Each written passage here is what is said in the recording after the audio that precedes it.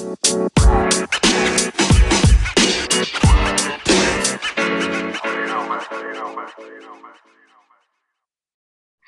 everyone. We're in October, and I'm so glad that you're with us.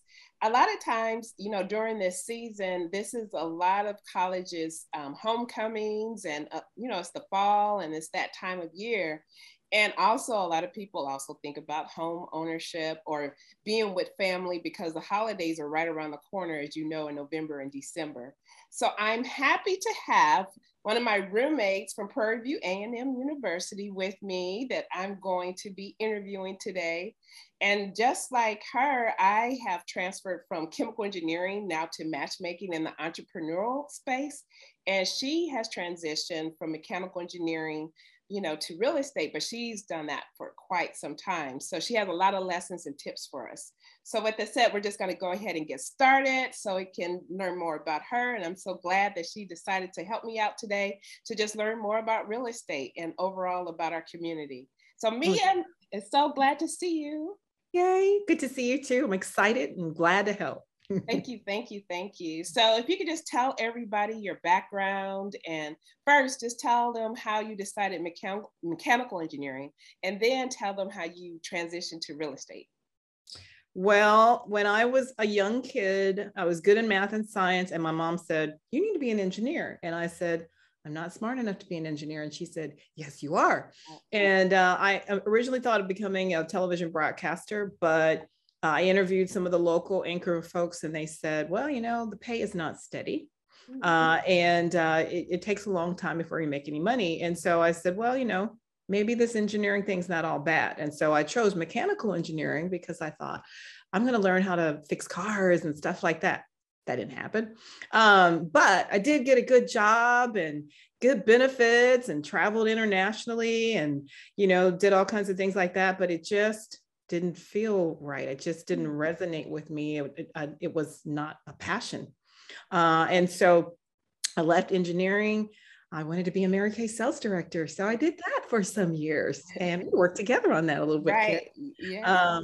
And did that, won some cars and money and just didn't make the money I left. And so I was introduced to real estate. And when I would take the Myers-Briggs exams, that's what it said. You should do real estate or own a daycare. And I was not doing that. So real estate was it. And it actually was that it's my calling. I mean, I just stepped into it and it was like it fit all my personality types, all my strengths was here. So here is where I'm at. And I've been growing. I've gone from an independent agent to a team and growing as a person. I have a PhD in people. And I love it. But that's part of the job, but love helping people. And so it's good to get paid to help folks and do what you like to do anyway. So it's great. Oh, good. That was good, what you were saying as far as just the different steps that you went to. And now you're doing your passion. Yes. So I'm glad that, I'm always a proponent for everybody doing their passion. So I'm glad to hear that. Yes, absolutely. One other thing, I always wanted to find out, especially as since I'm a new entrepreneur, just started this year. And I know that you've been in it for several years. Can you just share, like your top 3 lessons or something that you've learned over the years as far as being an entrepreneur that you'd like to share with us or people who are thinking about becoming an entrepreneur? I certainly would. And I don't want to forget. But the first one is starting off, get a mentor. Keep a mentor or a business coach. It makes all the difference because it's very easy to get inundated in the busy work and doing things and not necessarily doing the things that matter the most or are keeping you on the course, to where you're trying to get to. And so having a mentor and keeping a mentor is paramount because you think of all the elites in our world, the basketball players, football players, folks who are supposed to be the top of their game. Right. They all have in common a coach, someone they're looking up to. So that's paramount. That's paramount. Okay. And then 2 was feeding your mind. In a profession like this, where you're working with people, it can be training. And so sometimes staying positive is not as easy. And so, the more you feed your mind, you cultivate your mind. It's kind of like taking a bath. It expires after about 24 hours. You got to take another one. And Oh, so reading positive things, listening to positive things helps to keep me in a state of mind of I can do it. And being having a win-win spirit for people that I have to work with, or just keeping myself motivated.